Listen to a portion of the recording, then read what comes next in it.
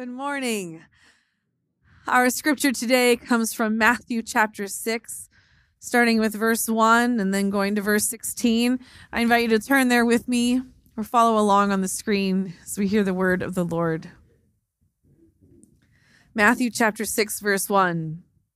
Be careful not to practice your righteousness in front of others to be seen by them.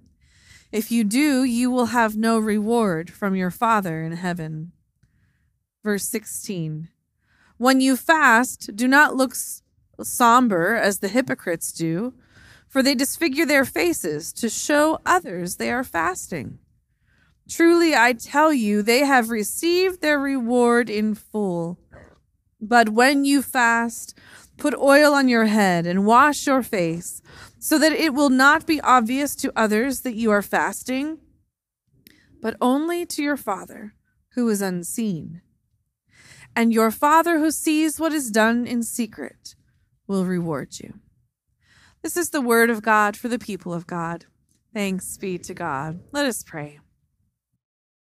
Holy Lord, for this word, we are grateful this day.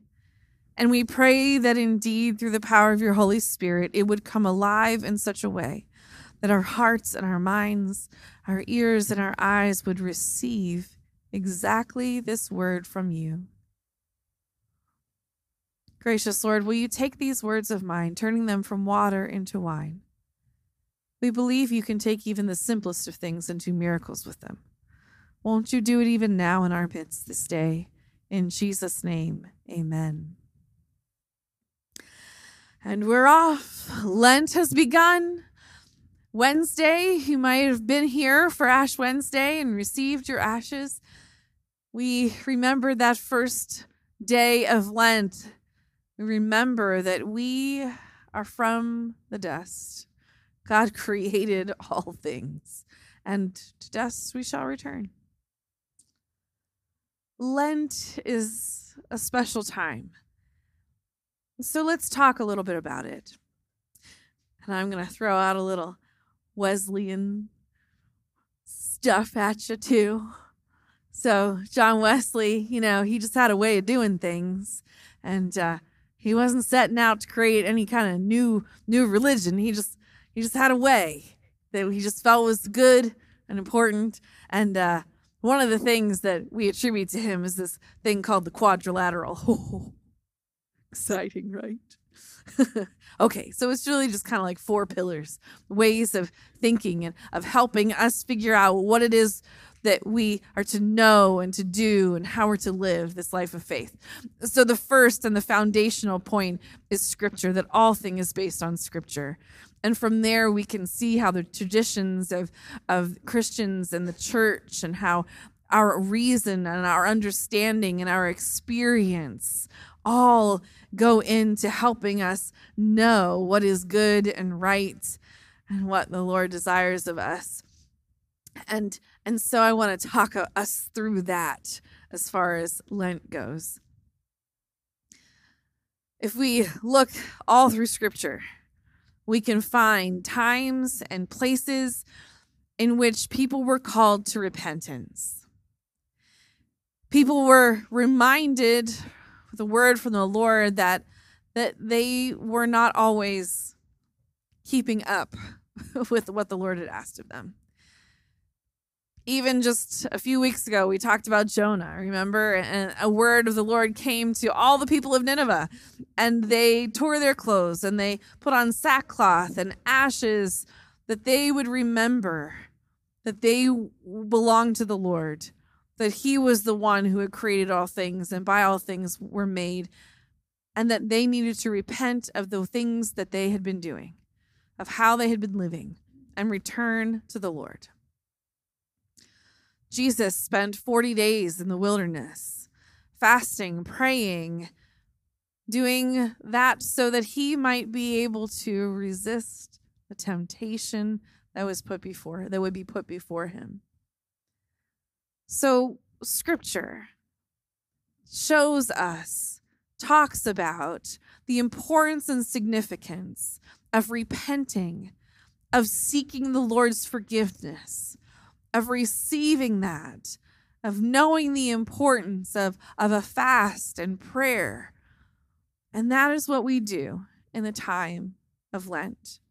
These 40 days plus 6 Sundays,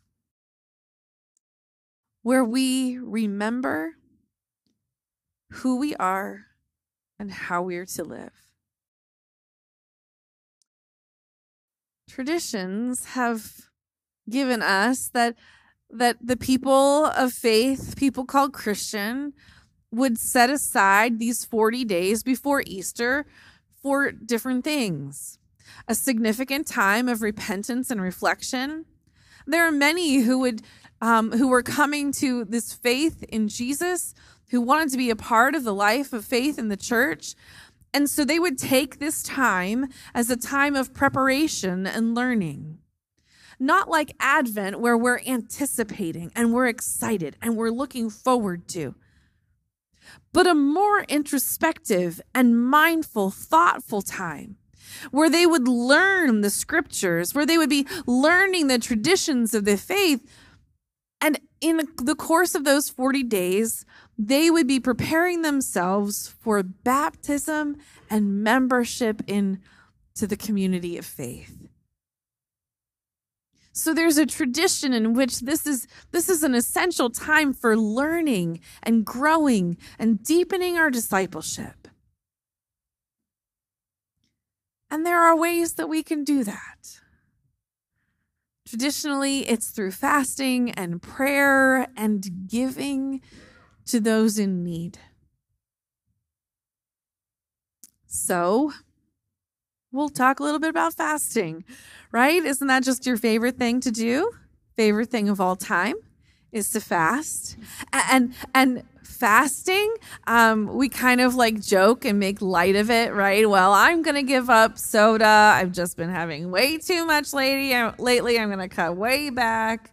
I'm giving up chocolate. I don't know how I'm going to walk past that candy dish in the office, but it's okay. I'll do it. And then we like to talk about, oh, what are you giving up for Lent? Well, what are you giving up for Lent? No, I don't know. We'll see. Some of us might need to fast from scrolling through those headlines, right? Because we just keep scrolling. It's not changing. They're still going to be there tomorrow. So I don't know what it might be that you think might be helpful for you to give up, but we talk about it. I'm going to give up that chocolate. I'm going to do it. It'll be good. It's going to be good for me. I'm probably going to lose some weight if I stop eating the chocolate for a few weeks, right? And that is where we're missing the point. We're just missing the point. Missing it completely. The point of fasting, whether it be from a meal one day a week, or maybe it's an entire day of fasting, the point of fasting from our favorite soda or chocolate or that app that just keeps calling our name. The point is not that we would be able to say after 40 days, I was able to endure. And look what I did. No, the point is that in giving something up, we would then take something on. Something simple. And that any time we had that urge to just fix that little sweet tooth, make it through that 3:00 hour and get us to the end of the workday with that chocolate or that soda. Whenever we had that urge to take that moment that seemed to be a free moment to tap on that app or to turn the news back on again, that we would take a moment, take a breath, and turn our focus instead to God. Turn our focus perhaps to a Lenten devotion. Turn our focus to a chapter of Scripture Wouldn't that be something? Every time you went for a piece of chocolate, you read a chapter of scripture instead? Or maybe there's just a verse of scripture that has kind of popped up that you haven't thought about in a long time, or it's just become really special recently. Maybe you just take that verse and anytime you've got an urge to take that bite of chocolate, you instead pull up that verse and you just read that verse a couple of times and redirect your thoughts to the Lord and the promises that he gives us in his word. I bet by the end of a couple of weeks, you might even have that memorized. And all of a sudden, the word of God is deeply within your heart and your mind and easily upon your lips.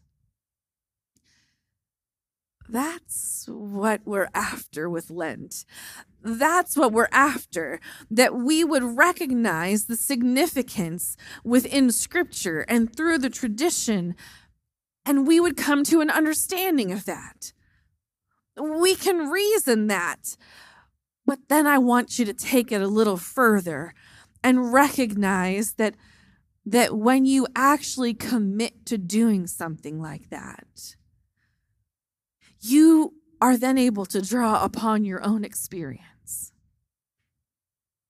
You are then able to recognize that in just taking a few extra moments of your day and redirecting your focus, you'll begin to experience something that can only be attributed to more time with the Lord. All of a sudden, you have a little more patience in the classroom.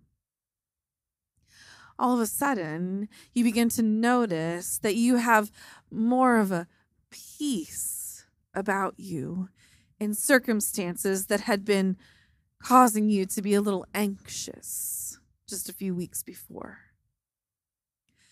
You'll begin to recognize that you are experiencing a sweetness that could never be touched with however much chocolate you try to eat, because it's coming from the Lord, because it's the peace of the Lord, because it's the presence of the Lord within you and within your space, where you're working, where you're actively a part of maybe a book group, or when you meet for coffee, and all of a sudden you recognize significance of that time with the Lord.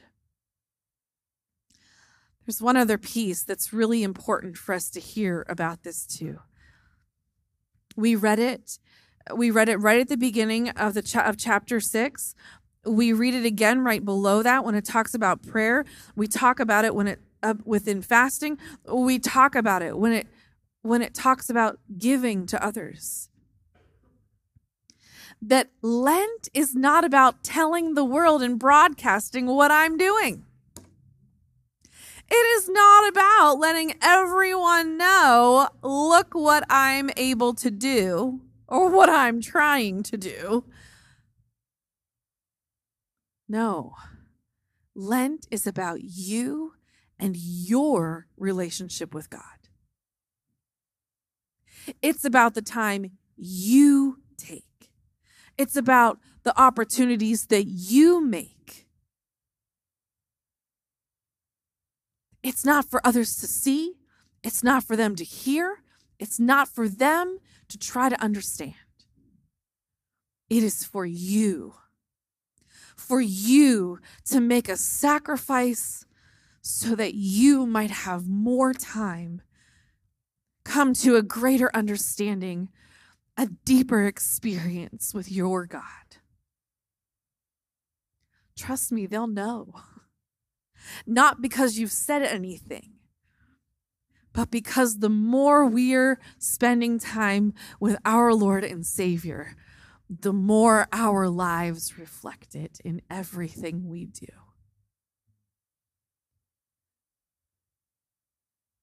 So there's our challenge. There is our task. There is the invitation. God is inviting us to this season of Lent, to this time where we would let go of something so that we might take hold just a bit more time with Him. I hope even now you're considering what that might be and how that might happen. And don't worry if it feels a little unsettling, it will, because we're not really fully prepared ever to let go of ourselves. But don't worry. The Lord's with you. He's got you. Even as you're figuring out how to let go and how to spend just a little more time with Him. Will you pray with me? We're off, Lord. We're ready. Well, as ready as we can be. We're ready because we know that you are with us. We pray, Lord, that you would truly challenge us and inspire us to take this opportunity to let go of something that we know we do spend a little too much time on. We pray, Lord, that we would find that time easier and easier to give to you. We will look with expectation and with joy for what you are about to do in our lives and in our relationship with you. We love you, Lord. And we pray this in Jesus' name. Amen.